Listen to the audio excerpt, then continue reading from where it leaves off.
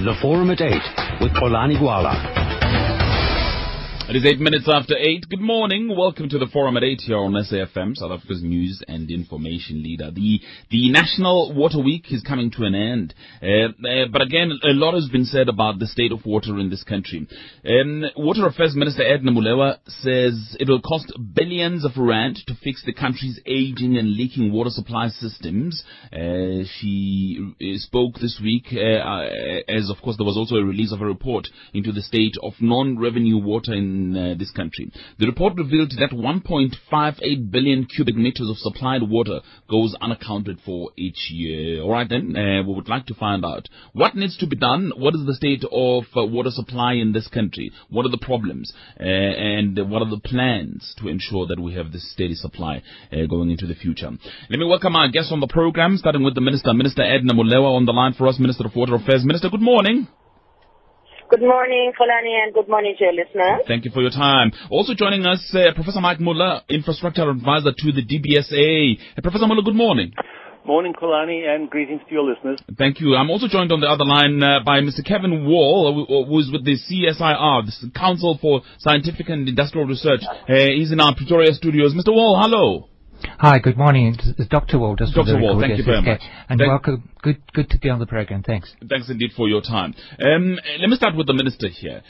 Minister, a lot of reports have been published. I remember a couple of years ago, under your predecessor, Minister Buyelo Sonjeta, we were told back then that South Africa could see water demand exceed supply as early as 2013. But also there's another report that came through this week where experts are saying that the supply to major cities such as Cape Town could run out by 2025. What is the state of water supply in this country? Polani, thank you for the question. You know, we still do have water in South Africa. But because we, in the water sector, do a lot of work in terms of ensuring we don't run out of water. So we do projections. That's why we do all these research. Water in the country. What is the state of water? Yes, we do have water, but we are saying we don't need to sit back as if the amount of water that we have right now, all things being equal, will still stay the same, especially given the fact that you see South Africa is growing, the economy is growing, socio-economic needs are growing on a daily basis, but also the impact of climate change. So we don't need to sit back, even if we are currently, on not so much on the deficit. There were studies that were done already in some areas, in towns, for instance, when do cities and towns, all town city studies indicates that there are some of the towns that where the demand has already exceeded the supply. And of course it doesn't on the average, even as I say that, on average it's still not so bad. But we now need to manage this demand town by town, city by city. That's really what the study was all about. Even the one that we released yesterday does indicate that there are a lot of leakages in the system. That leakages that leads to, costing something like over 7 billion rand. Money that could have actually gotten into the system and been utilized to actually continue to refurbish our infrastructure, provide new infrastructure, and manage this demand that we have throughout the country. So we're doing all this in order to avoid that situation happening. Sure, I'll come back to the report that was released yesterday, but let me bring in again Dr. Wall. Dr. Wall, do we even know how much water we have in this country? And I'll tell you why, because I remember a couple of years ago from the CSIR, there was Dr. Anthony Turton, and there was that controversy when he said that the issue of water quality in this country may lead to social unrest and so on. Again, he lost his job, and there was all sorts of controversy around that, but some said in the end that he was right to raise this issue, that we have a problem with water quality in this country that makes it even more, it gives us this water shortage. We have a water shortage, an overall water resource problem in the country. But the focus of this report, which the Minister released, and Minister, we certainly commend you for your initiative and for giving this report your full support, the one about the water leaks. The point is that we've got water we don't have to build dams for. If we were to fix the leaks in the current water system, there's a lot of money which could be saved. When you think about the pumping involved, the treatment involved, the abstraction cost involved, that water is there. It's in the streets, and it's being wasted. And that to me it makes no sense not to fix that. If we were to fix those leaks, it would be like having a new catchment with new dams in it. We'd be winning the equivalent of that water, but at a far lower cost. And that's where the quick wins are to be had. And this is an issue which has been crying out to be addressed for a long time. How much water is getting lost through the system, would you say, Dr. Wall? Well, the report puts it very clearly. 30-something odd % of the water is being lost, and that's aside of commercial losses, which is water which is billed for, but in fact it's not paid for, but simple physical leakages. But it's more when you look inside the report and you see that in certain towns it could be up as 60-70% of the water which is treated, paid for by somebody, all the chemicals and the labour and so on that's gone into that, and this water is leaking away. It makes no sense at all not to address that. That's quick win. That is literally low-hanging fruit to be done. To fix every single leak, of course, is diminishing returns.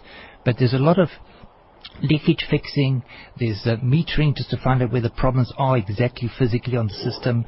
There's pressure reduction, which we can talk about that too, because the higher the pressure, the more water goes out of a leak of the same size. And if you put the metering systems on to discover that in the middle of the night the water flows through the systems are like half or three-quarters of what they are in the middle of the day, you know that's not criminal activity. That's not people running factories in the middle of the night. That's water which is running out of the system. Could you drop the pressure during the course of the night, the off-peak periods, and then the same leak will produce less water leakage? Those are quick wins. Sure. There's so much which can be done. But Professor Muller, the issue is about the state of our infrastructure. You know, Kolani, I think we need to be systematic about this. And one of the problems that we have is that our conversation about water is getting very incoherent. So on the one hand, we say, are we running out of water? And, you know, if we look at our water resources, the river is, the water in the rivers and underground, we only use about 30% of that, and we could, with a bit more infrastructure, we could raise that to 40%. So we're not in danger in most places of running out of water. But then what do we do with that water once we get it? I'm afraid that we're actually losing control in the sense that we don't know how much water is being taken out of the resource. We don't know where it's going. We don't know who's using it. In some towns, they know a little bit better than in other towns. In some river basins, they know a little bit better than in other river basins. But overall, my sense is that we don't actually know any longer how much water is being used, who's using it, and where. Now, that actually is partly an infrastructure problem because you need actually infrastructure that's working, like meters, so that you can find out how much water is going where. But it's very much more a management and an accountability problem. If you have local governments that take water out of a river, are they measuring how much they take? Are they measuring how much they treat? Are they reporting this as they're obliged to in law? And are they trying to keep check with how that water is being used and reducing things like the Minister and Kevin are talking about, reducing losses? If we don't strengthen our management, we do have limited resource, and when you're short of money, it becomes important to budget. When you're short of water, it becomes important to manage it carefully. So I think that the infrastructure problem which exists also reflects a much more serious management problem at all levels in our society, and that's perhaps where we need to be focusing at the moment. And Minister, what do we do about that? Because as the Professor points out, it has been pointed out in the past that the problem with water management, there are no skills, there are no expertise, especially at the local government tier of government. Yeah, Polani, let me just say that the report that we released yesterday, is it yesterday, day before yesterday, was actually, let me say, the first time that we have a consolidated report on the amount and the losses of water per municipality. In other words, we have had reports of this nature, but having been done in various other municipalities and not all of them. Now, this puts together all your municipalities, category A up to B2, what we'd call C.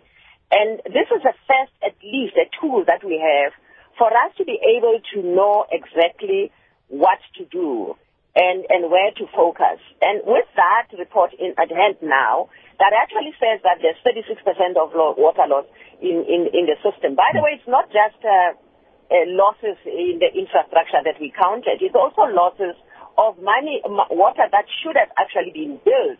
We're also looking in that report in the system itself about capacity of municipalities and how the improvement on managing this water totally and total management of that water can actually happen at the municipal level so that there can then be less non-revenue water. By the way, as I say this, I must say that this report tells us that we still, relatively speaking, compared to the developing countries, doing a little bit better. I mean, we're not bad.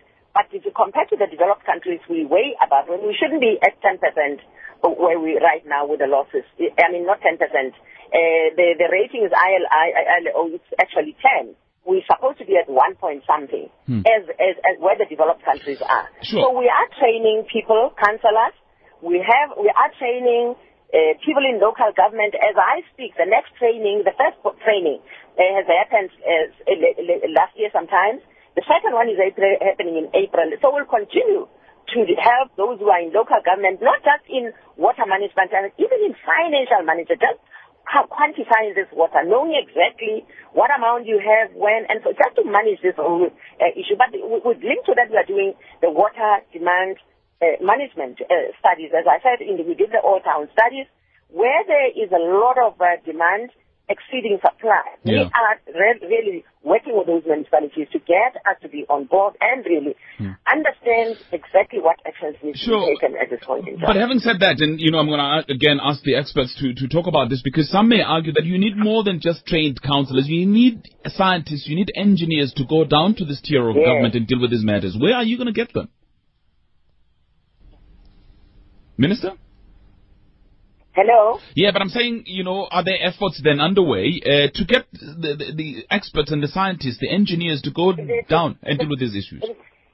First thing that we need to acknowledge also there, Polan, is that we need to say that while we have skills, the engineers and so on in South Africa, they are not adequate.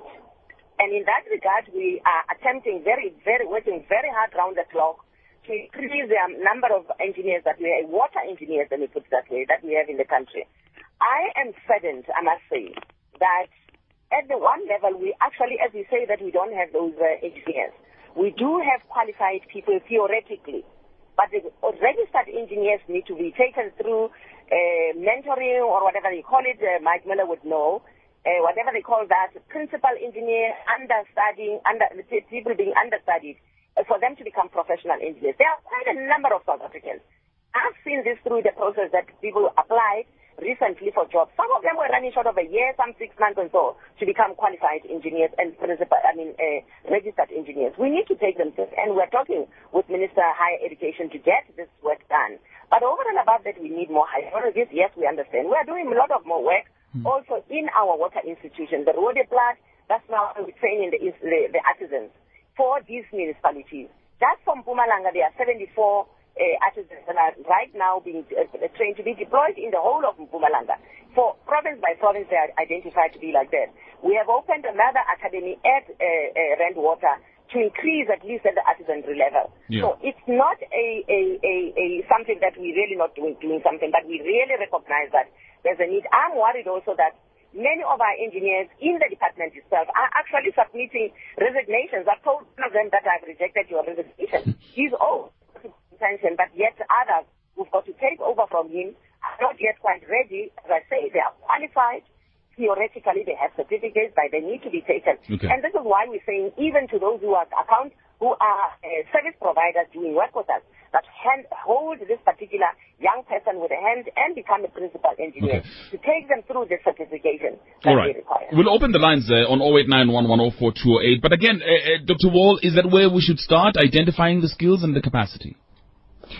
Well, as I said, there's a lot of low-hanging fruit which can be done with the resources we have in the country, and I do believe that the private sector, look, we know we're a parastatal, we're not an advocate for the private sector, but certainly a lot of outsourcing private sector could assist a lot of what needs to be done. in terms of the water issues. But if I can just go, the CSR, together with the South African Institution of Civil Engineering, SAICI, a couple of years ago released an infrastructure report card, which looks broadly across all types of infrastructure, not just water. So this issue of skills and leadership and so on is across a whole range of infrastructure, and again, not just municipal infrastructure. So in that report, we've got about airports and roads and harbours and all kinds of things, as well as water and sanitation. Sanitation, I must flag, is very important too, by the way, of course. But there was severe shortage of skills identified, inadequate funding for maintenance. But a lot in a municipality, for example, the whole kind of systems of things, lack of information, lack of data. There's no data collecting mechanism. They don't. Procurement gets the piece of infrastructure at the cheapest first price. So it's not a question of looking at the lifetime cost. How long will this thing endure? What's the sustainability of this piece of infrastructure? There's underspending. Budgets get swapped around. Maintenance is always the piggy at the end, where the maintenance budget gets robbed. So there's so much which is about an institution responsible for infrastructure broadly, and of course specifically water and sanitation infrastructure too, which needs to be rectified. That needs leadership. But it's pointless fixing stuff, fixing infrastructure, fixing leaks, if there's no system immediately put in place to operate and maintain that properly. Because if you don't, from day one, that thing is going to deteriorate. It's in a few years' time we'll be back with the problem where we are at the moment. So maintenance. By the way, a lot of low-level jobs. We need to get a lot of low-level jobs in maintenance. There's a lot of scope for using people with low skills in maintenance tasks, a lot of which is routine. And you're going to get a lot of people calling and saying that, wherever they may be, their localities, they come across a lot of burst pipes and so on, and that continues for days. Nobody coming to maintain, nobody coming to fix that particular situation. Yeah, you don't need engineers for that. Yeah. You just need a system with a data collection. You need lower level people. A system is what you need, but you need leadership to put that system in place in a municipality, wherever it is. All right, we'll open the lines then. 0891104208, 0891104208. Okay, there is Bukhosi on the line from Kelvin. Bukhosi, good morning. Bob. Stop chastising Owen Nkomo, man. Whatever goes up comes down. On a serious note, Yeah. Just as the experts there to address our water shortage, we've got a coastline. How is it viable to embark on desalination? And there is also a phenomenon I've heard of about reverse osmosis. Can they just speak to those two methods and say whether can they solve our problems, and are they viable? Okay, Professor Muller, do you want to take that question, please? It's a good question, and it highlights one of the issues that we're going to keep coming back to, which is the question of, are we putting people in positions where they can do the right things? Firstly, Mkhosi is right. Anywhere around the coastline of South Africa, you can build a desalination plant and you can produce drinkable water and usable water. It costs quite a lot of money, and it particularly takes a lot of energy, which is why it's not really a clever thing to do at the moment when we've got shortages of electricity, when the price of electricity is going up, to now put in a process that uses lots of electricity. But we must be clear that we never need to run out of fresh water at the coast as long as we have enough money to desalinate. But we mustn't do what the Australians did. The Australians were in a drought. They'd neglected their infrastructure spending for a different reason. The environmentalists didn't want to build new infrastructure. And when the drought hit, they spent billions. They actually spent 400 billion rand on desalination plants. But then it rained, and now those plants are standing idle. What that means is that we need to have people who can plan, look ahead, and see what's sensible and take decisions not for tomorrow, but for 5 years and 10 years in the future. And, if local governments, and I'm thinking of one metro in particular on the sea, if local governments don't believe that they need to have an engineer on the staff, and that's what happened with Nelson Mandela Bay Metro. The last professionally qualified engineer, his contract wasn't renewed. We mustn't be surprised then if we find that although they have water sort of 50 kilometers away in the river, they haven't thought to build a pipeline to bring that water to the city. Makhosi is right. We can desalinate at the coast. We can reuse and treat water as we already do inland, and reverse osmosis is just one of the many processes that can be used. But for all of those things, those tend to be more technically complicated. They tend to be more expensive. They need more planning. If we don't put qualified people into local government who can do that, and international government, I must say, it won't happen. But you know, Kolani, I was just in Mozambique for a week, and I was really encouraged to learn that even in Mozambique, they are making it compulsory for municipal heads and municipal technical heads to have tertiary education. They say we've gone past the phase where we can just have political appointees. We need qualified people to run our little towns and cities. You know, if Mozambique can do this, isn't it embarrassing that we're not doing it yet? We've talked about it for 5 years, and we still have situations where people are appointed to run technical services who have no technical qualifications. We mustn't complain. If we allow that to happen, it's our fault if the water goes off. It's our fault if the water treatment isn't adequate. It's our fault if sewage runs into the rivers as is happening, because we've allowed municipalities, councillors to be appointed who really can't do jobs. When there are people around who could do them, we really need to get some discipline into our local government if we want to see the kind of results that we're all talking about. Here's an SMS for you again, Professor Mullah. It comes from Trevor Ngwane. You may know him. It says privatizing water and the business model of Mike Mullah is disastrous. The rich waste water and the poor lose their right to water. For example, the forced installation of prepaid meters in Piri, Soweto, and the swimming pools and jacuzzis in the northern suburbs. Do you want to respond to this SMS? No, let me not respond to Trevor Ngwane first. I really think that we must deal with this issue that the two gentlemen are raising. By the way, Mike Mullah was a DG in this department. Yeah. What we're now chasing here, too. I must acknowledge now what I'm chasing here, what we are chasing, are things that actually should have happened quite a while ago. And it's been a struggle, he knows. It is really a struggle, but it doesn't mean that there has not been plans. He has put in plans, we are putting on plans. And those plans are actually beginning to work, and they've been working. I mean, Mike will tell you that where we took South Africa a few years ago, now 17 years ago, it was the other side of it. I mean, I'm saying, when we before 1994, there were quite few people in South Africa who actually had water, who were provided with water. How would you provide water without supplying infrastructure? They worked hard, as Mike Mullah says, but under the leadership of Mike Mullah and others, still leadership. And I want to say that this notion of no leadership, I don't actually understand it, especially when you talk about leadership at national level. We're doing our level best even from his time. What we're really saying right now is that we need stronger capacity. And that must not be understood as nothing that's happening, as it is being painted right now, as I hear it, if I'm hearing right. Yeah, you are hearing right. We need more capacity, we need extra capacity, and I've outlined how it's very hard to get to that level. Sure. Because what's happening here, Minister, again, and you heard it from Mike and others, is that we really need people who have technical skills as opposed to people who are political appointments in these positions. You see, you will then say, Olani, that Edna Mulewa must be an engineer. That's what it actually wants to translate to. But is that what it means, or does it mean engineer or something? Yeah, and I'm not, but I'm providing leadership even now. I am, and I would like to believe that it's actually better than even ever. Yeah, so but I don't think that's what it says, though, Minister. Will for all of us is a determination to do things. It's with those skills.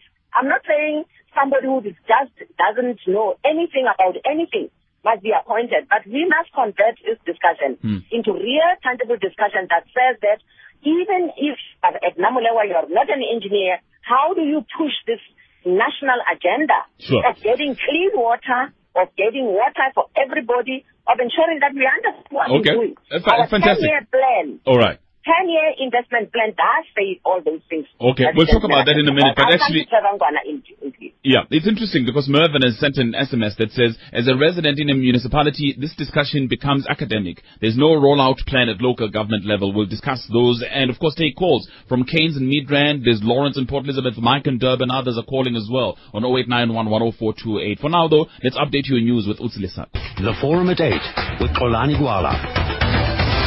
We're talking about water, and my guests on the program, Water Affairs Minister Edna Molewa, also Professor Mike Muller, Infrastructure Advisor at the DBSA, as well as Dr. Kevin Wall of the Council for Scientific and Industrial Research, the CSIR. He's in our Pretoria studios. We're taking your thoughts then on what needs to happen. Let me just read you some SMSs here.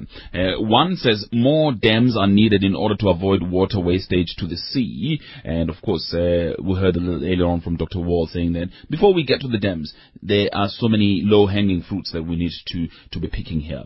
Also, another one says, it comes from Tom. Tom says, just go and look in the squatter camps and see how many millions of liters are wasted every day. Why? Because they don't pay for water, they don't care, says Tom. Another one says, we have moved to a place where we are now completely dependent on rainwater stored in tanks, and we have never run out of water. Why aren't there water tanks everywhere? That's Lee in Knysna. An SMS from East London, from Sizwe in East London, says, at the Magistrates Court in Middledrift, water has been leaking for years there, and nobody is taking care of that situation. That's Sizwe in East London.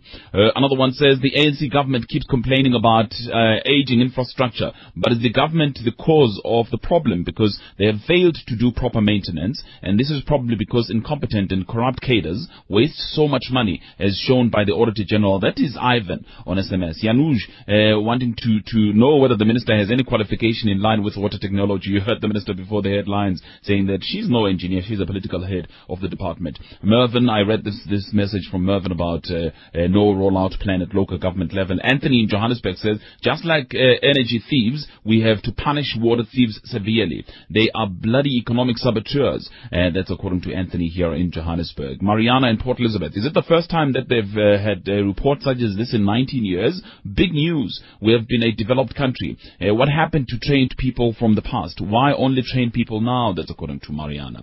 Rian in Aberdeen says, this is a result of greater emphasis on affirmative action as opposed to service delivery. Let me take some calls here. Let's start with Keynes in Midrand. Hello, Keynes. Good morning. Thank you. You're welcome. Yes. Look, we do have engineers in this country. Not plentiful, but we do have. But the color of their skin is not the right one to the liking of some people. Thank you. That's Keynes in Midrand. Mike is in Durban. Hello, Mike. Good morning to you. Yeah, hi. To you and everyone else on the show. Mm-hmm. Only about 40 years ago, I was sworn to secrecy by a firm of consulting engineers, very astute company, a big company in Durban. Mm-hmm. I was an electrical designer manufacturer, and I had to give estimates of costs of equipment for a proposed pipeline from the Umzimkulu and the Umkamas River to pump water to Durban. Mm-hmm. It never ever went ahead. Why I brought it up is because someone has suggested there's a river 50 kilometers away from Nelson Mandela Bay. These are feasible to do. Another thing on water, the minister was talking about experts and engineers and water engineers. But the CSIR fired one of the top water experts in the country, Dr. Anthony Tetton, when he raised the question of the mines polluting drinking water. Sure. Yeah, because top guys like that. And he was talking about the possibility of a social unrest. Don't fire them. All right. And Mike? Another thing with water, you know, the green drop and the blue drop and whatever, Durban has been getting the top honors every year for drinking water. But in the Durban City Hall, they still spend millions a year buying bottled water. Mike in Durban, thank you. I'll get my guest to respond to you. Joe is in Cape Town. Hello, Joe. Hi, Kolani and your guests. I want to say in the Eastern Cape, there is an effort been made by national departments to get the students off the street to be trained. But I don't think that's good enough. I mean, we see technicons churning out students. They got nowhere to go. That is where we will get our trained expertise, but immediately they can be put into place to do these asset registers, do the data that one of the experts is speaking about. But that willingness, the private sector guiding. We're spending billions on consultants, but what's been left as a legacy from them? They're there just to rework the books so that they get employed again. Thanks for that. All right, that's Joy in Cape Town. Professor Mola, let me bring you in here. We've just lost the minister because she's traveling in Limpopo and the signal not very good in rural parts of that province. But I would like you to respond as a former DG of the department to some of the claims that are being made on the lines about the availability of engineers except that they are wrong colored. Is that your experience? You know, I think one of the things that we did at Department of Water Affairs, and the Minister says that she's continuing this policy, is actually not to allow qualified engineers to leave. And certainly I rejected far more applications for resignation than I accepted, on the basis that we needed people to stay inside government because we needed those skills. And there's been no problem. There's a lot of my former colleagues who are reaching retirement age and about to leave who have stayed in for the 17 years since, more than that now, the 18 years since 1994. But I think, Kolani, we're missing a point here. In the old days, the bad old days, but in some senses they had some things going for them. In the old days, local government and national government were the nurseries, the hothouses for growing the new generation of technical people, where you kept your old guard to train and mentor, and you brought in new people who were given the opportunity to go out and do little jobs and learn about the trade. I'm afraid that seems to have broken down. I don't think there are enough senior people even in the national department anymore, but certainly at local government level there are no senior people. So you can appoint junior engineers, but they've got no one to train and guide them, and not, for that reason they get frustrated. Sometimes they make mistakes, but more often they get frustrated and go somewhere else. So the training machine, the machine that develops the new generation of engineers and technicians isn't working very well. And the trouble is that the consultants and the contractors, really they're there to do business. They're there to get as much money as quickly as possible. They've got very little incentive to train youngsters who might take 2-3 years before they really become productive. So I think that we need always to look back and see what kind of system we have for training, and we need to strengthen that, because we need to be looking 10 and 20 years ahead, and looking at that level, I am worried about the number of graduates who are kicking around and are not getting the right training and the right opportunity to develop their skills. That is definitely building up a problem for the future for us. All right, the mentoring program, perhaps not efficient there. Dr. Wall, your thoughts on these issues before I go to the Minister? Yeah, there's. I don't want to respond to the one about Dr. Turton. I mean, it's not the full story what the caller said, but just leave it at that. Yeah, the one about bottled water. I mean, it also is a particular paranoia of mine to go to municipality where the water is absolutely fine. I frequently raise it if I get the opportunity from the platform. Mike's absolutely right. The public sector was the hothouse of the training. There was a whole system. When I worked for the public sector as well at one point, and the fantastic mentors that I had there. And there was a whole system where they didn't have to. They did work, but they got you to do work with them, and that is how you learned. I mean, some of the incredible guys that I worked with. So, I mean, we need to get the critical mass back again in public sector to do that, and if necessary, draft people in on longer-term contracts to get that system, because that's the way to have things grow. But this is all kind of longer-term stuff. This report, if I can just get back for a moment to this report. Do that, yeah. It's an excellent report by this firm which wrote this report. It's very thorough. The figures are credible. The proposals are excellent. In terms of what needs to be done to address the problem on the title, which is about the water leaks, there's a whole list of things to be done, great things, not just fixing leaks, because otherwise you get into a kind of a band-aid situation. There's a piece of pipe which repeatedly breaks and you just band-aid, Lester plaster, sticking plaster the whole time. Actually replace sections of pipe, to look at the valves in the whole system.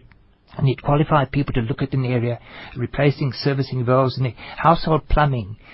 On the household side of the property, there's a lot of leakage taking place, and a couple of callers have highlighted the fact, and it's in the report as well, that a lot of consumers are they're either not billed or they're not called upon to pay their bills.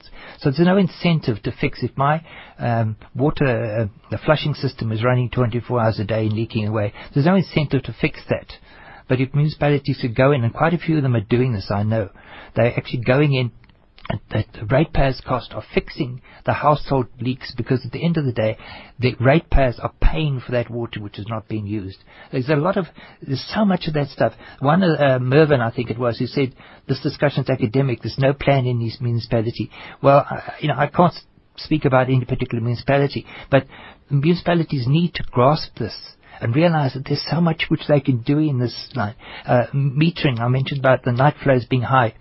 Put in the meters, find out where the problem is. This report is quite clear. Sure. Find out exactly where the problem is and deal with that problem. For example, there's no good fixing leaks if most of it is the commercial losses through people not paying. Let's pick up on the commercial. Those things must be done by municipalities. Yeah, let me pick up on the commercial element, because there's also an SMS from Joe DiJosa, Minister, who says the water problem will persist so long as the Minister ignores the platinum and the RB plat to freely pollute our waters without punishment. So the mining sector, but also the agricultural sector, in terms of this report, what are their responsibilities here, Minister?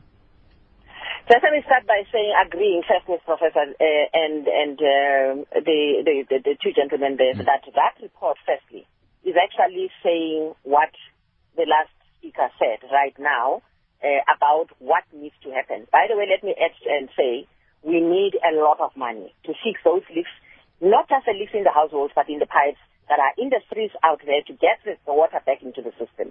And we currently have 2.3 billion rand over the next 3 years.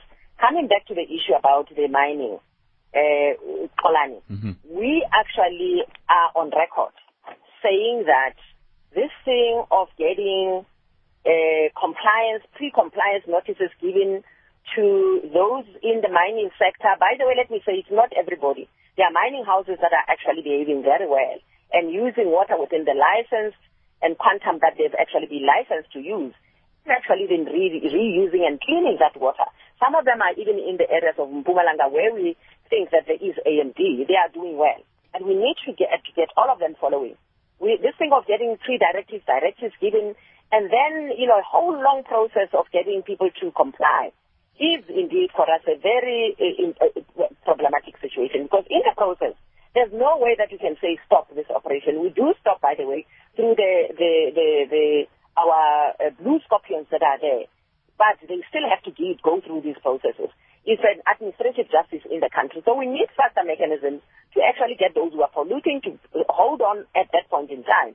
But at the same time as we do that, not strangle our economy. By the way, remember, we are listening and dealing with this problem from both ends, that you don't need to find workers displaced and not having jobs to do. So the compliance must be done, and adherence to the law must actually be done. So I'm saying there are processes that are in place right now. They are, for us, quite slow. We are improving on them, and this is why we're reviewing the law and the regulations that will come out to actually deal with this matter. Increasing the capacity of our blue scorpions as well, where such pollution is happening. It's not just the mining, by the way, also sewer. From some of our municipalities, agricultural sector, pesticides, insecticides, all those are actually contributing to pollution of our waters, and polluted water is a problem. Okay. I agree that the issue that Trevor is raising is saying that it's academic. It's not academic. If you really have water wasted in communities, it doesn't matter how much water people have. Let me not say it doesn't matter.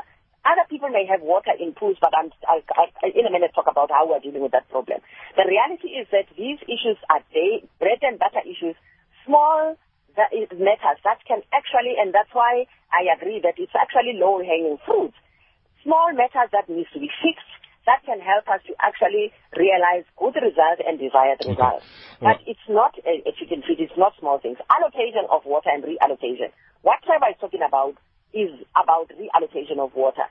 Yes, indeed, we have identified that as a challenge, because there is, in terms of our current allocation of water to sectors of the society, they are very unskewed. And this is the reason why we are having a relook at the reallocation. Agriculture, for instance, rightfully so, in the past was allocated quite a number, over 60% of water allocated to agriculture alone. We now have a growth path. We have IPAD. We have society growing. Some of the municipalities look at me in the eyes and say, Minister, we are allocated 3,000 megaliters, cubic meters in this year. And then agriculture has got 19,000 or so. We want to build houses there. We have an application for development in this area. We're unable to give them a go-ahead because we don't have water. Skewed allocation. We are attending to those things. We need to say what's the hierarchy of reallocation of water so that the whole society actually has water. And this has to do with how water was actually reallocated. I mean, Mike spoke about the previous, the fact that we don't quite know who's using how much water. Again, there's a process that was needed to be done. That's called the validation and verification post. The water rights that were held pre-1994 by other people. When we converted them to water entitlements, we needed to do verification and validation of the users so that we know these users, how much water have they been using, how much entitlements do they have, so that even when we reallocate, we know exactly who can actually release. We're not saying people must release and free up water that they need, but at least with the study that we have done right now, some studies that indicates, for instance, in the agricultural sector, that we should actually be using for particular crops so many megaliters or so many liters, this amount of water per hectare, per whatever, so that at least if a person uses that water, we know that whatever he or she can actually get as extra is augmenting on the program that they are doing, increasing food security of the country. Otherwise, that water needs to be freed up to another landowner or another household, and so that we use this water as South Africans. It's a question of allocation and reallocation. All right. It's a bull that we have to hold by its own. All right. We'll take some calls then on 0891 104 208, 0891 104 208. Let me read some more SMSs here. Pure in KZN says, water is taken for granted by everyone. My friend's place has been having a leaking tap since 2011. No one fixes it. They lose about 200 liters a day. That's from Spio in KZN. Another one says, it comes from in Durban, who says, Minister, please speak to the Department of Human Settlements so that they stop using portable water to flush toilets. There is a water shortage here, so they can't use water to flush toilets. Also, I wrote the Boat Tracker's Guide. In it, there are several dams in the Eastern Cape that are not used. The minister is wrong. In 1999, I sat in the final meeting of water engineers in Port Elizabeth who were retired through intimidation by the Eastern Cape administration. The ANC administration caused this problem through the policy of getting rid of white people. Headless chickens are worse than no chickens. TJ New Citizens sent that SMS through. Another one, there are technologies to generate hydropower using sea currents at the bottom of the sea. One such project was approved in Durban. Surely what you need is integrated infrastructure development where things like desalination, alternative power are all planned. TY from Johannesburg. In Amalangeni in Ndwedwe, we drink unpurified water from the river with cows, goats and pigs. Diarrhea is the order of the day. Can Minister please intervene? It's the same as electricity. Kwamashu hostel dwellers don't pay for electricity, but they use massive electricity. Durban Metro is unable to control who pays us. That's an SMS from Durban. Let me take a call now. Start with Ivo in Durban. Hello, Ivo. Ivo, good morning. Good morning to you, Delani. Yeah, go ahead, please. Yeah, listen, I just feel that, it's the engineering departments, the service departments that service our pipelines, If you have a leak, these guys should come out and you report the leak and they come and fix the leak. But, it took me 3 months to have a leak fixed in a pipe between Anstey's Beach and Brighton Beach. It ran continuously. And then a plumber would come out that's in the department and say, no, it's not his section. I just feel that this is where the lack is. This is where the problem is, that it's not actually the minister that's what you're saying. It's the actual departments, the people that should take responsibility All right. for fixing these leaks. Sure. Because, I get a key feedbacks in Komashu. The big, huge tanks, overhead tanks, run dry because the pipes are damaged and nobody goes out and fixes them. All right, Ivan in Durban, thank you. Now, this email from Sig in Randburg who says, I'm concerned that many of our ANC-corrupted municipalities have long seemed incapable of providing indispensable water to the nation.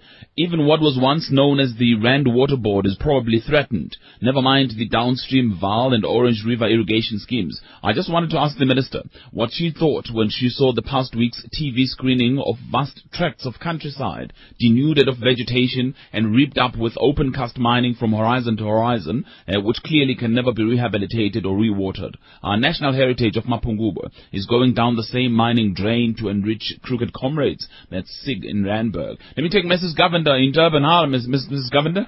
Good morning. How are you? I'm all right. Your thoughts, Good please. morning, Des. I have an idea. I hope it works. Yeah. You see, I was brought up in a time when there's no fridges, no electric stoves, but coal stoves, and I went to government school in Pinetown, outskirts of Durban. And we had, government school where we had two chefs, two cooks to cook our meals. But it was a mixed school with boys' toilet and girls' toilet separate, spotlessly clean by 3 caretakers. And where did they get water from? No one delivered water, but they used tanks, tanks in the olden times. Attached to the school from the roof. And every house we had a home, we had 2 tanks attached to our home. And I don't know why they don't think of that now. All right, tanks. There's no need for to bring water from the taps and things like that. But we had plenty of clean, fresh water to drink. Thank you, Kalani. Okay, Mrs. Governor, thank you very much. I'm going to ask my guest to wrap up then. Perhaps let me start with you, Dr. Wall. Your thoughts then in wrapping up. What should we be doing as a country? Very, very quickly, rainwater harvesting, which the lady has just mentioned, is something which is very important to many parts of this country. I've been to so many installations, the tanks are there, the gutters are there, but the tanks are foul, the gutters are not broken. Again, it gets back to maintenance. Maintenance has to be the thing. Municipalities, this is where the action really has to be for the most part. I was very heartened the other day by being told that one of the big metros is putting down 2.6 billion rand to fix the problems referred to in this report over the next 10 years. That's a lot of money, but at least shows commitment on the part of that municipality. Please let's not forget that every leak we fixed, every time we fix a leak, if we accumulate enough of those things, eventually we don't have to build the next dam. There's fantastic next water treatment works or whatever it is. And then finally, just to acknowledge that in terms of world norms, we must still be grateful for the fact that most parts of the country you can drink water from the tap. That's not the case throughout the world, certainly not. And we tend to have a 24-hour pressurized supply as well, which is certainly not the case in a large chunk of the world. We must be grateful for what we have. Municipalities is where it's got to happen, though. All right, Professor Muller? I'm an optimist. I think the glass is half full. We do need discipline at the municipal level. We shouldn't be giving money to municipalities that don't take action to fix their leaking systems. We shouldn't be allowing them to take more water from rivers while they haven't worked out what they're using it for at the moment. And we should support initiatives like that of SALGA, the local government organization, which took a resolution, a very important resolution. They said, we recognize that if we can reduce water leaks, we'll actually save money for ourselves. We're going to set up a revolving fund so that we can pay to fix the leaks, and with the savings that we get, we'll pay for another municipality to fix the leaks.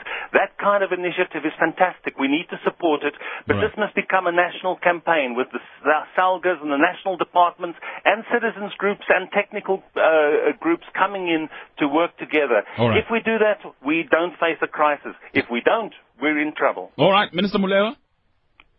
Yeah, let me start where Mike ended. A big if.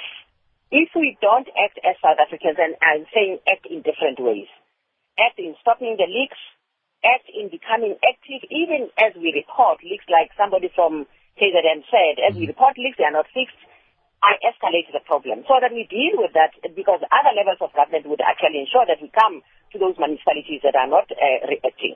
We don't need to pollute our waters. If we do that, there will be water for South Africa. Let everybody else become part of this national campaign. We don't have water. We are a water-scarce country. And a big if we don't act, we will be in trouble. Let the people read this report that has been released, because indeed it says a lot to us. But let's also look at towards our national water resource strategy that's coming.